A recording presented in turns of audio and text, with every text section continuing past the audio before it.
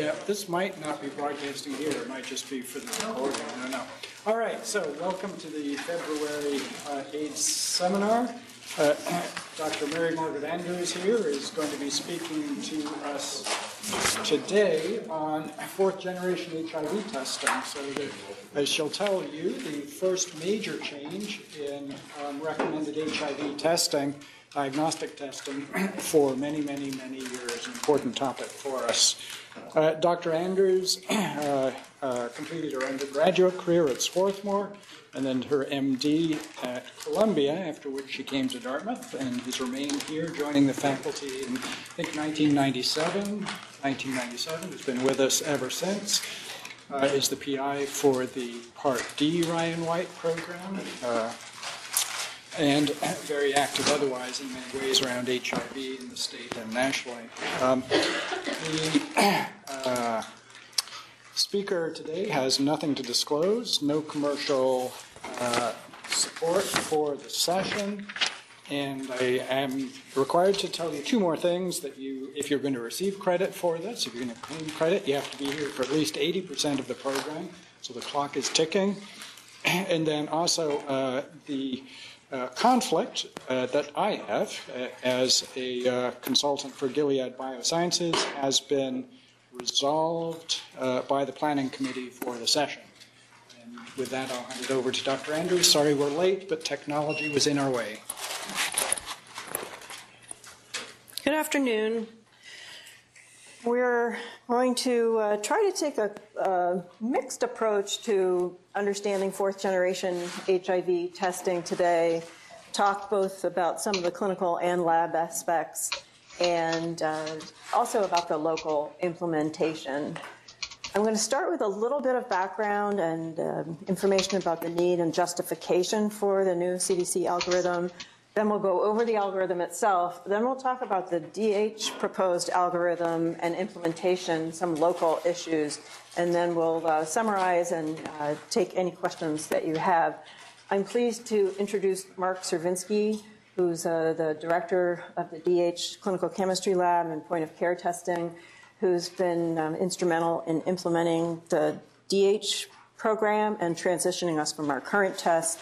So I have used some of his slides, and some of which you've seen before, but we'll have a chance to go over them again in detail. A brief reminder that the global HIV pandemic has now affected more than 32 million people, and there have been over 33 million deaths. The majority of this pandemic has involved HIV-1 infection, and in general, the majority of U.S. infections have been group M infections, the main group, and especially in the U.S. and in Europe, clade B strains. This group M strains are all currently identified with the current third-generation HIV ELISA Western blot algorithm, but there have been some gaps specifically related to group O, N, and M testing with previous generations of HIV tests. And as you'll see, HIV-2 is a concern.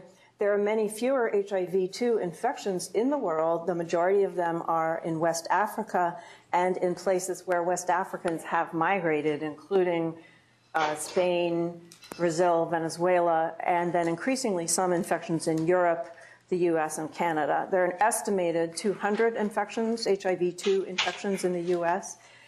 These strains have often been cross-reactive with HIV-1 Western blotting and have been misclassified.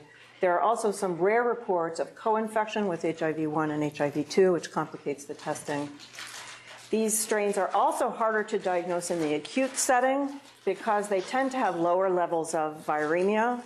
This has translated into a less pathogenic infection in general, which is good news, but the lower levels of viremia have really complicated the acute diagnosis of HIV-2.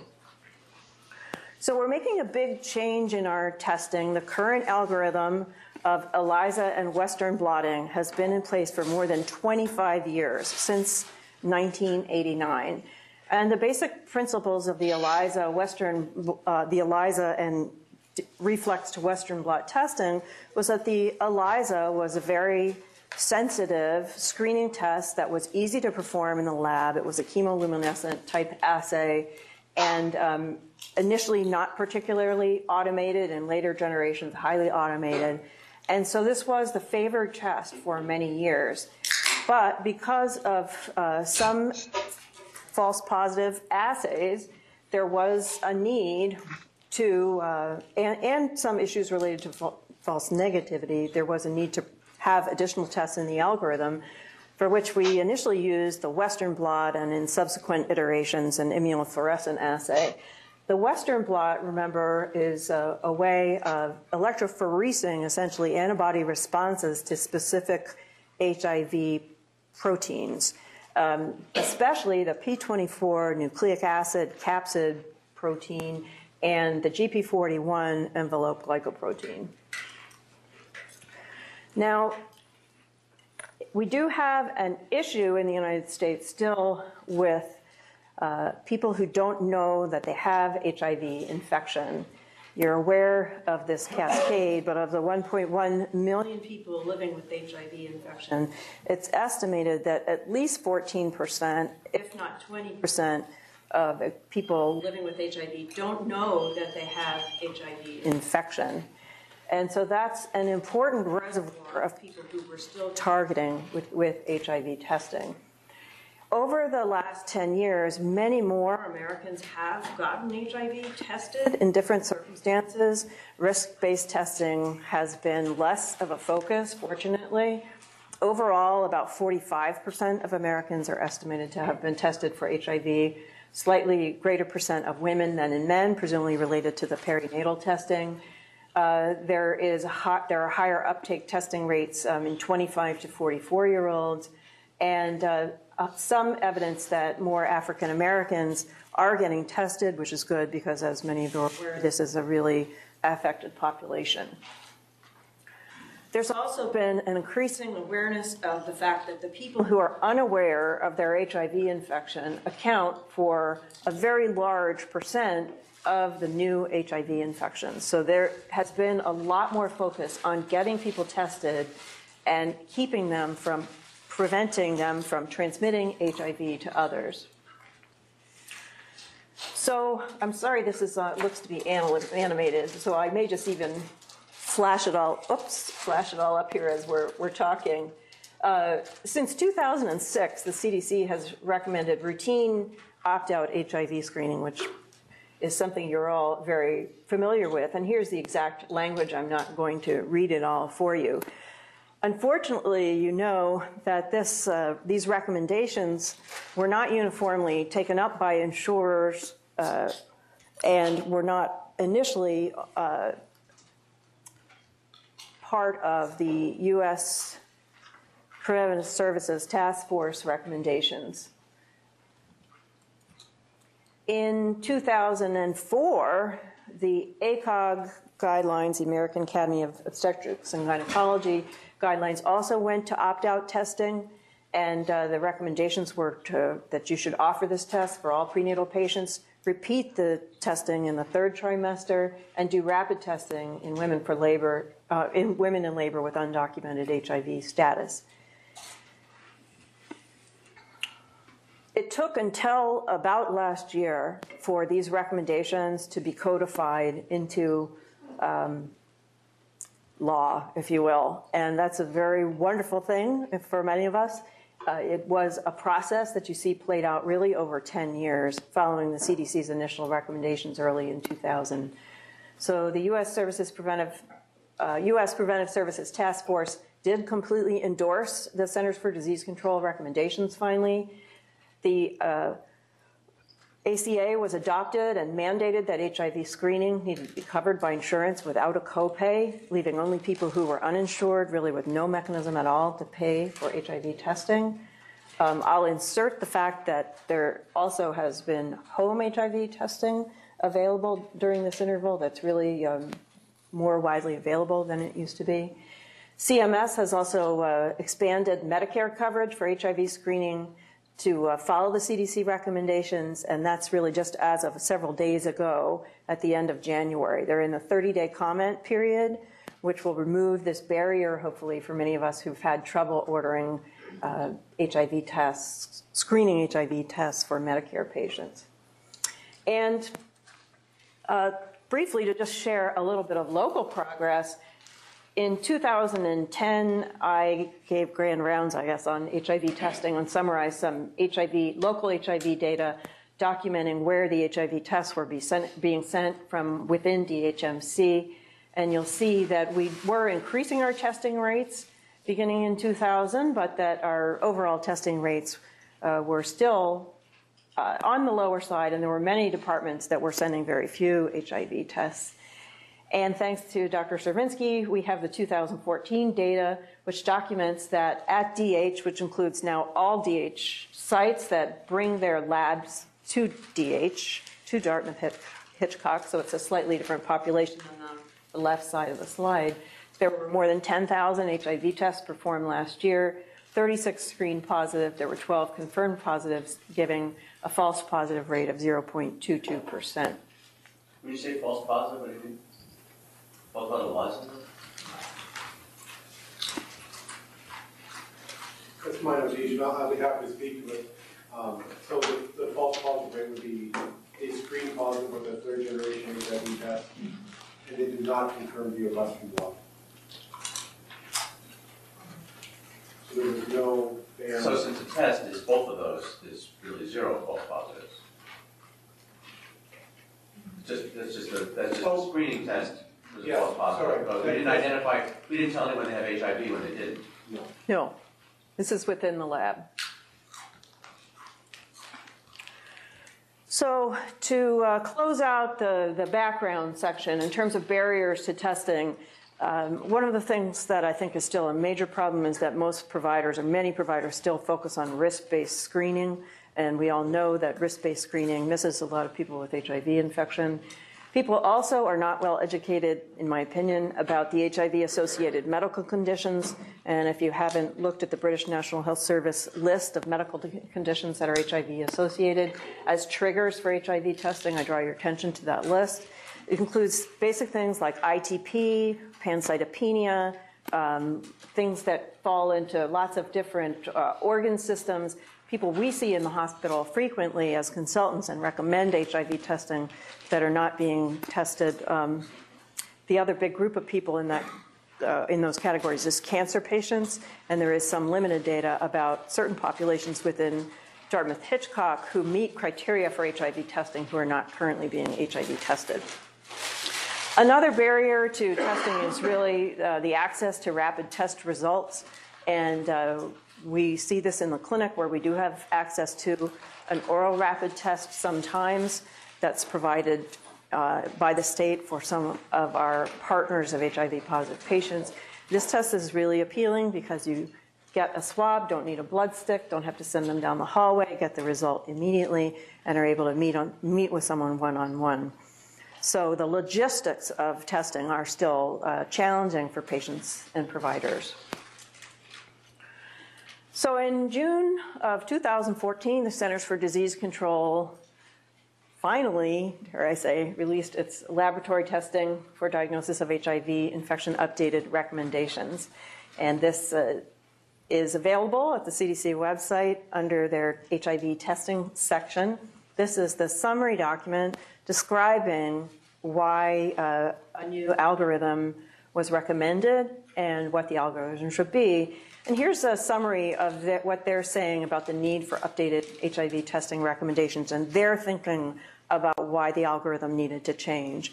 First of all, we know that we have improved methods of detecting acute HIV infection. We have improved nucleic acid amplification testing available and a need to use it in our diagnostic algorithm for acute HIV. And I'm paraphrasing here. There's a very elaborate, nice discussion in the guidance about this slide.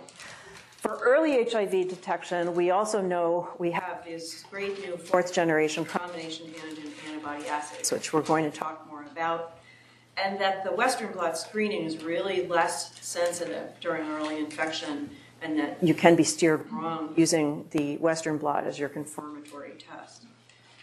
As I just spoke with you about, we know more about how increased transmission is a risk with acute or early HIV infection because of the very high viral loads. The estimate is that the transmission risk is 26 times the rate at other points in someone who has more well-established HIV infection. And we also have more data about the benefits of early antiretroviral therapy for patients and about its use also in preventing HIV transmissions. And finally, there are improved methods to correctly diagnose HIV-2 infection. And HIV-2 we're not going to focus on in our discussion today. I'll refer to little pieces in the algorithm, but there are new diagnostics in HIV-2, including some rapid tests, as well as some better access to confirmatory tests, and on non-FDA approved HIV-2 RNA testing. So, an important reminder, what we're talking about with these updated recommendations is really recommendations for plasma and serum in adults and children over the age of 2.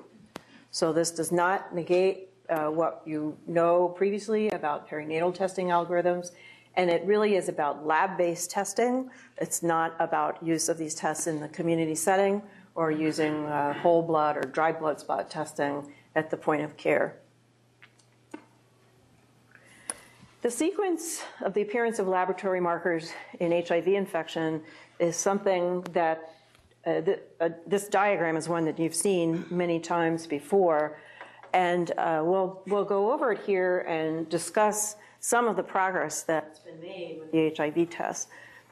First of all, just to orient you, this is days on the bottom, and then you have the primary HIV infection listed at day 0.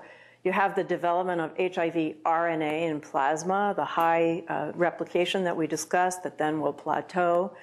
Eventually, you develop antibody, but it takes a while. Initially, it was just an IgG antibody that was detected by the first generation ELISA assays, and subsequently, these assays detect also IgM. So the detection, they're grouped together here on this slide as one just antibody. Also, we know about HIV P24 antigen and the fact that it peaks at an intermediate time between the RNA and the development of antibody. In the bottom here, the periods of infection are broken down into the eclipse period, where there is no assay that we have that can detect HIV infection, into the acute replication period from the point when you can detect virus in the blood to established HIV infection when the full antibody response has evolved. On the bottom, it lists the evolution of the assays, and as I mentioned, the first generation assays were really only able to detect IgG. Now the detection window has gotten earlier and earlier for the generations of assays. And with the assay that we're going to be focusing on today, the fourth generation assay really can detect P24 antigen relatively shortly after the HIV RNA becomes detectable. So the window period during which you can detect HIV has shrunk considerably. I'm just going to read some numbers which are slightly different that are included in the text than what's depicted on the slide here. The nucleic acid amplification is, if you're using round numbers, generally detectable within 10 days of infection. The P24 antigen by fourth generation chemoluminescent assay is detectable 4 to 10 days after the RNA. So that would be within 14 days of HIV infection, maybe a little longer. The IgM detectable by the third and fourth generation assays comes up 3 to 5 days after the P24 and 10 to 13 days after the HIV RNA. So the earliest that the antibody would be detectable is in the in the 3-week range, 20 days kind of minimum. So I think just looking at this test, you can see the advantages to narrowing the window period and improving our diagnostic ability earlier in HIV disease.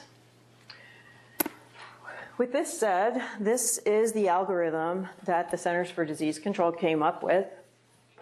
And let's just walk through this. It starts with an HIV 1-2 antigen antibody combination immunoassay, like the 4th generation assay I was just referring to. You'll see me slipping back and forth. I'm trying to call it one thing, but 4th generation combo assay is a frequent way that it's referred.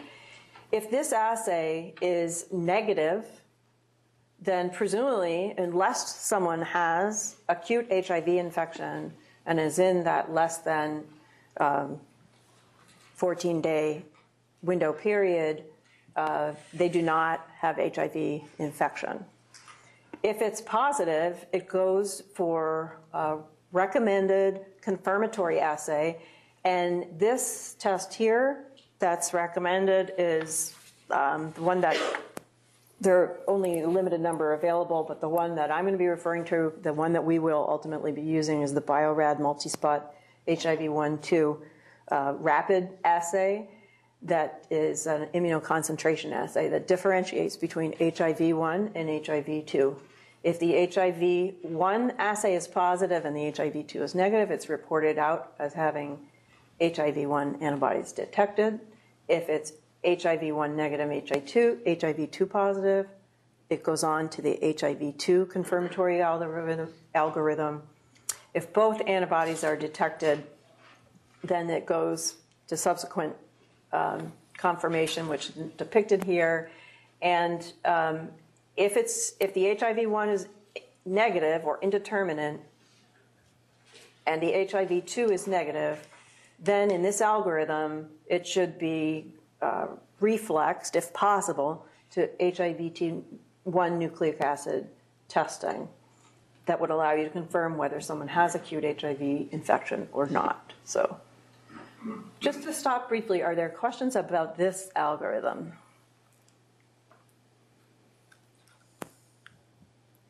So this is the ideal.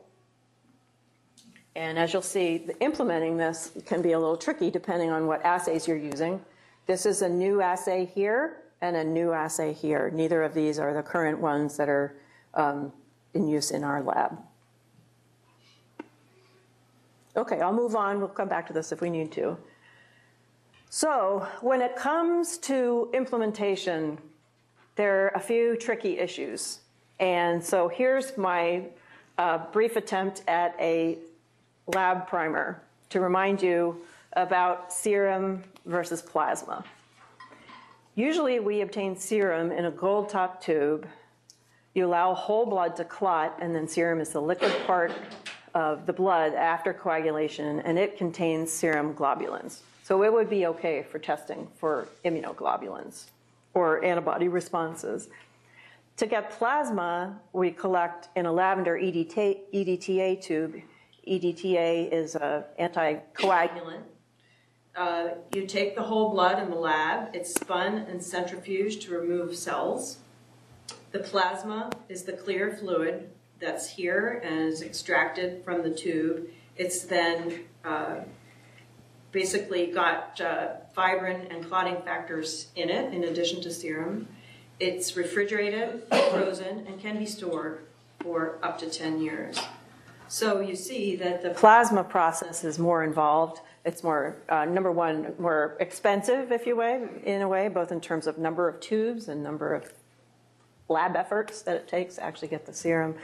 But on the other hand, it gives you a lot of flexibility in the long run to do testing that you might want to do in the future. So when it comes to implementing this algorithm at Dartmouth-Hitchcock, we are looking at doing the following, and I'm giving a compare and contrast. Actually, let me move. Well, I'll talk you through this, and then we'll go backwards if we need to. What we were doing was this third generation ELISA, had very high sensitivity and specificity, was available 18 hours a day, 6 days a week, with a charge of approximately $182. And the confirmatory IFA, or Western blot, actually it was an IFA that they'd been doing for a long time, they hadn't been doing Western blots anymore, was done at the Mayo Clinic, and I don't have the exact charge listed for that, but I'm sure it was a lot. We did have the Alere-determined fourth generation combination combo rapid antigen test available in the micro lab. Remember, these other tests are done in the chemistry lab, so this is a micro lab. This was done nights and weekends for Ahmed, OB, and the emergency department, people who needed a test during this interval when you couldn't get the rapid turnaround on a serum test. And we also in-house have the quantitative HIV RNA testing, which is an expensive test, which we don't use as a standard part of our HIV diagnostic algorithm. The proposal, and actually effective today, unbeknownst to Mark, tomorrow, unbeknownst to Mark, the timeline of his rollout of the new fourth generation test got moved up due to some broken machinery, and there was a hope to be able to spend a little bit more time validating the test as well as educating people about it. But unfortunately, some broken equipment made it important to actually roll out the test right away. So the fourth generation combination antigen antibody test is being rolled out tomorrow.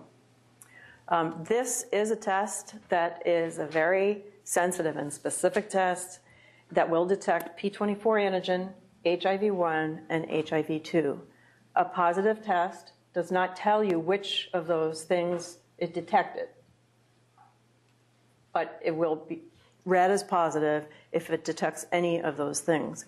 This test is an automated format, which is great for the lab. It's run 24/7, 365, and it returns in 29 minutes of lab time. So the turnaround time into EDH should be quick. And so it's essentially like a lab-based rapid test, and that's really good news for all of us. The other piece of good news is that the test is going to, the charge for the test is going to be less based on the lower manpower needs that are required to perform the test. It will be sent out, if it's positive on confirmation, to the Mayo for the multi-spot rapid HIV-1/2 test. And then I'll show you the rest of the confirmatory Mayo assay in a minute. We still have the quantitative HIV-1 Roche assay available, should it be needed for in-house HIV RNA testing. If you're not interested in HIV test details, just close your eyes and listen for a minute. But if you are, just briefly, these tests are really exciting. There are 2 platforms available, and Dr. Svinsky went through an elaborate process to look at compare the different test platforms and which one was the right one for Dartmouth-Hitchcock. Dartmouth-Hitchcock is actually renting the equipment. Currently, there hasn't been a decision yet about a capital purchase down the road, but I'm just going to see how it goes. And this test is a significant advance to our past testing. To reiterate that the current screen is essentially confirmed within our own lab before it's sent to the Mayo Clinic, and this happens in an automated fashion, so you don't need to do anything here to make this happen. Additionally, I forgot to mention that the EDH order, which I'll show you in a minute, and preference lists are all rolling over to the new test. The lab number is the same for the HIV screen as it was before. I believe it's 473. And there will be a process by which, if you have that on your preference list, those will just be corrected to the new test.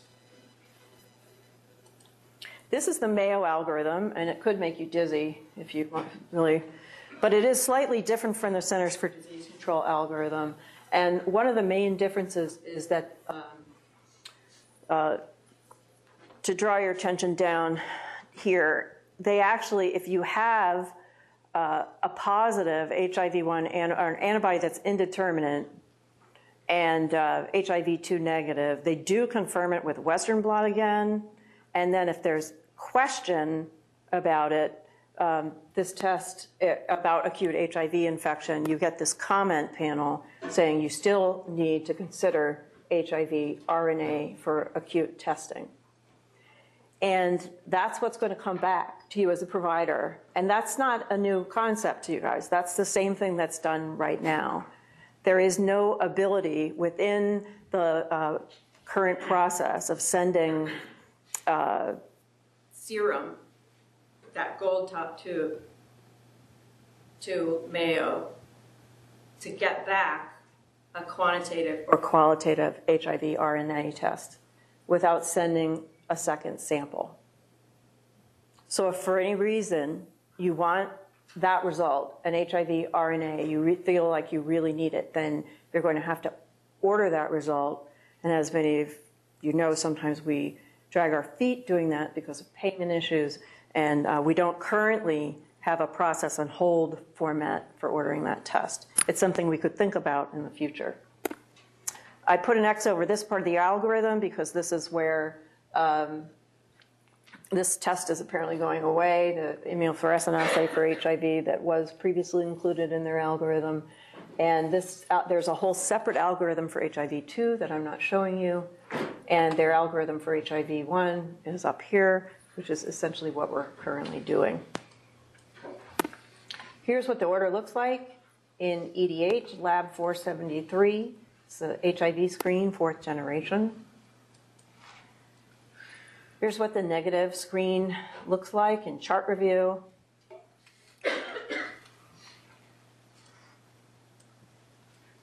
And here's what it looks like in results review. In terms of reactive screen in chart review, you'll get the same comment field that you currently get, which basically says the test, further testing is,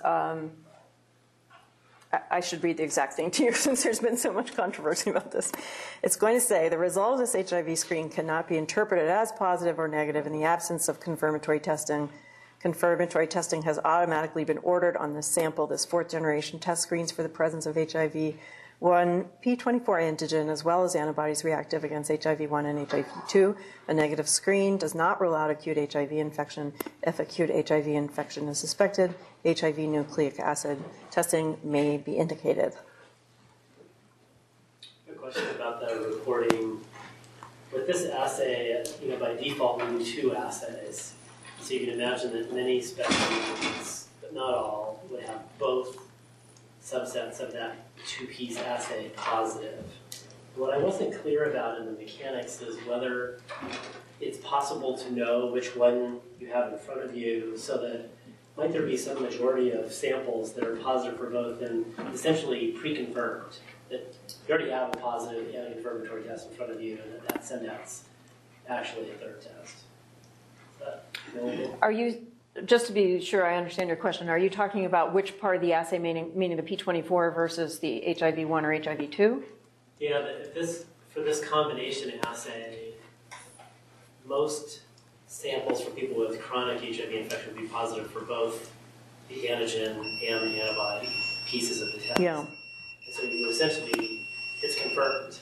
And so you could just know the answer without requiring another one. But then, of course, some people might have only one really early and Right. I think I can answer this, and Mark, you can comment that with this current assay, you cannot distinguish which is which. There is an assay, I believe 1 now, if not 2, that can distinguish, but those are not the assays that have this 4th generation automated platform for use in major labs. So you have no way of knowing when that screening test is positive, whether that's the P24 antigen, the HIV-1, or the HIV-2. There are some new tests on the horizon that are trying to set it up in a way that you can actually tell if it's P24 antigen, HIV-1, or HIV-2 antigen. But those are, we'll say, either pre-FDA or with the FDA. So they're not quite ready for laboratory yet. Well, they probably are, but the FDA hasn't released it. So,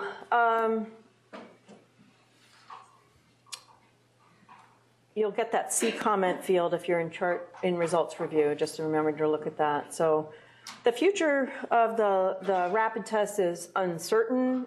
We talked about how the assay time has shrunk, so they're more comparable than they used to be. And there's been a little bit of debate about whether we could hold on to that rapid assay, just keep it in-house and while we get the kinks worked out in the current algorithm. So we'll see what happens. But presumably it will be able to go away once we get our acts together here. An important reminder for acute HIV testing, you still need to send an HIV RNA sample. That's a separate sample in an EDTA lavender top tube that's spun down. Another caveat about acute HIV is that HIV-2 has a longer window period and is going to be poorly detected with the current testing. And for people who are high risk, you need to retest HIV-1 in the serum in 2 to 4 weeks, or HIV-2 within 4 to 6 weeks. So, and this is my final slide. I have some supplemental slides if you want some more info. But just to reiterate, the reason for the algorithm change has to do with the fact that we want to get into defaulting to nucleic acid amplification testing for HIV when we're really trying to detect acute HIV, and doing that more as part of our routine algorithm. So ultimately, we're hoping we'll have an on-site reflex test that does that for us. We don't quite have it yet. It may take us a year, who knows, to get there, maybe shorter. Mark's really interested in this, so it would be great if we could get to that point. In the short term, you still need to order that HIV RNA separately. The fourth generation combination antibody tests are really have improved our diagnosis of early HIV detection. The window period is just a lot smaller than it used to be. We are supposed to be trying to focus on people who are at increased transmission risk, who have early and acute HIV infection, in order to reduce our community viral load and intervene in general with the HIV epidemic. Similarly, we know that if we can link people to care after positive tests and get them on antiretroviral therapy, we can both help them with their health as well as reduce HIV transmissions. And finally, our new algorithm helps with the correct diagnosis of HIV-2. And it'll be interesting to see over time as we continue to have immigrants coming to the United States, and also as this algorithm is implemented further, whether we are actually able to diagnose more HIV-2 than we previously were. So thank you, and I'll stop there.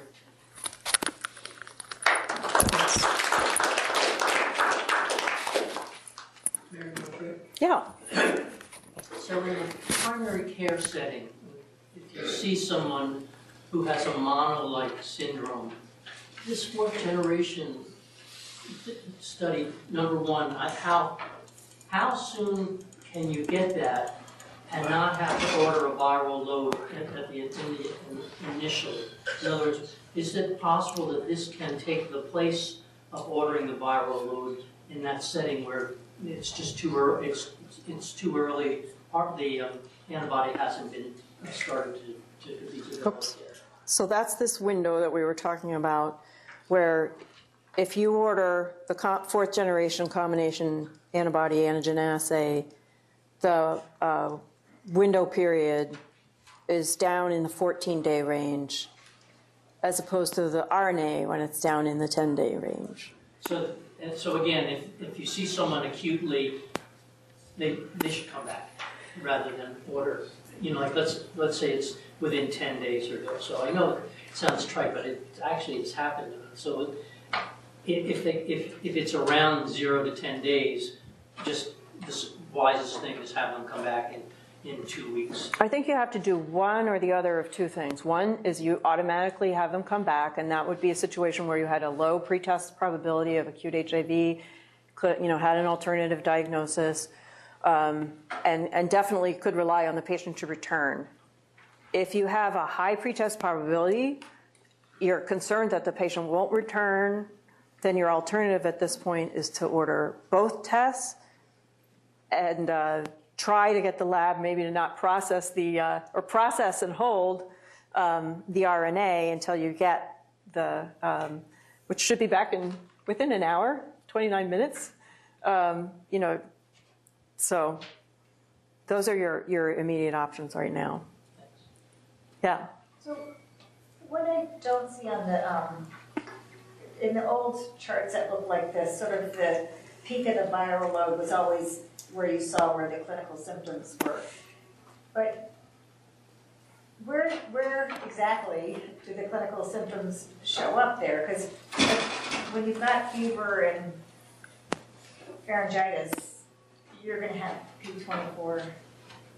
Would you ever have that before these tests? I think that's a safe assumption that a lot of people people with acute HIV infection should have P24 antigen positivity on these assays, but I don't know that that's always the case. And I can just, I may need to find it and show you later, but let me read you one thing here.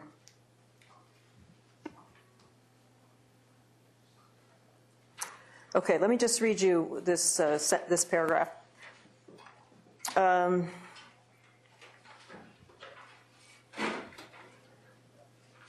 Okay, among persons seeking HIV testing, programs that use pooled NAT after a non-reactive initial antibody immunoassay results have demonstrated detectable RNA in 2 per 10,000 to 2 per 1,000, depending on population tested and generation of the initial immunoassay. Specimens with non-reactive antibody immunoassay results and reactive NAT results that represent acute HIV infection have been described in 4 to 32% of all new HIV diagnoses at the time of testing in some populations, especially men who have sex with men. Retrospective testing of specimens from high-risk persons demonstrated that third-generation immunoassays were reactive in 20 to 37% of specimens that were HIV Western blot negative but NAT reactive, and fourth-generation immunoassays were reactive in 62 to 83% of specimens that were NAT reactive but non-reactive with earlier generation immunoassays. So it's a spectrum, I think. And you're not going to, someone's not going to have a fever of 103 and pharyngitis and not have. It seems less likely, I agree, but I cannot say never based on, what I've seen. And sometimes we're in situations where people want to know what the last possible, so we talk about the 14 days being the average of when the fourth generation picks up. What do we know about what the range of that is? So, for example, if somebody had a sexual assault or one of our patients had a condom break or an occupational exposure, and they just want the assurance that the 6-month test used to give them and then the 3-month test. What is the outside number we're going to use? Well, the repeat testing window that's recommended by CDC is 2 to 4 weeks. And the range of the P24... After the event, the exposure. 2 to 4 weeks after the test. Or no, 2 to 4 weeks after the exposure. After infection. So we can use 4 weeks so someone comes in and we do their first test and they say, I want to be really, really sure, we can do that last test at 4 weeks. Right. Yeah. Other questions? But the recommendations for post-exposure testing still include later testing in 4 weeks. Why? Right. Why? Usually there are some that go later. So in here we don't know what the outermost is. They recommend 2 to 4 weeks, but there is still in the they haven't been updated to reflect the fourth generation. They have the occupational ones have Based on fourth generation. based on fourth generation.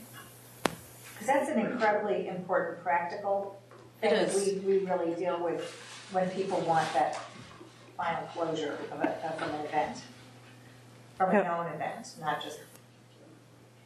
Yeah. What's the sensitivity of the P24 antigen test alone? Do you know that? Yes. Mark, do you remember the exact number? It's So if you ways to look at it. Okay, go ahead, Brian. I was going to say it depends on what stage of infection you're talking. yeah. That's also very true. In the acute setting, there's two ways to look at it. One, it detects, you got to cut off about 25 nanograms per ml for the actual P24 antigen. So that's one way to look at it, but I think you're more looking at the clinical side of it.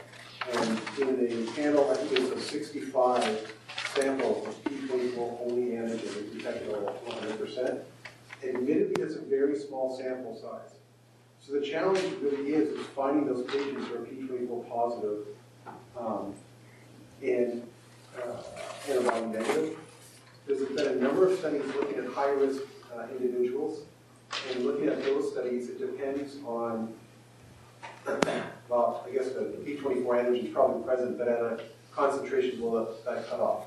So depending on how you want to ask that, it could be, as Mary-Margret said, one of the studies that she said was 63%. And then the acute HIV window, if the P24 antigen is present at that threshold or slightly below it, the sensitivity appears to be very, very close to 100%. Although statistically speaking, there's no such thing as 100%. So it's very, very good, but I can't give you a definite answer. Other questions?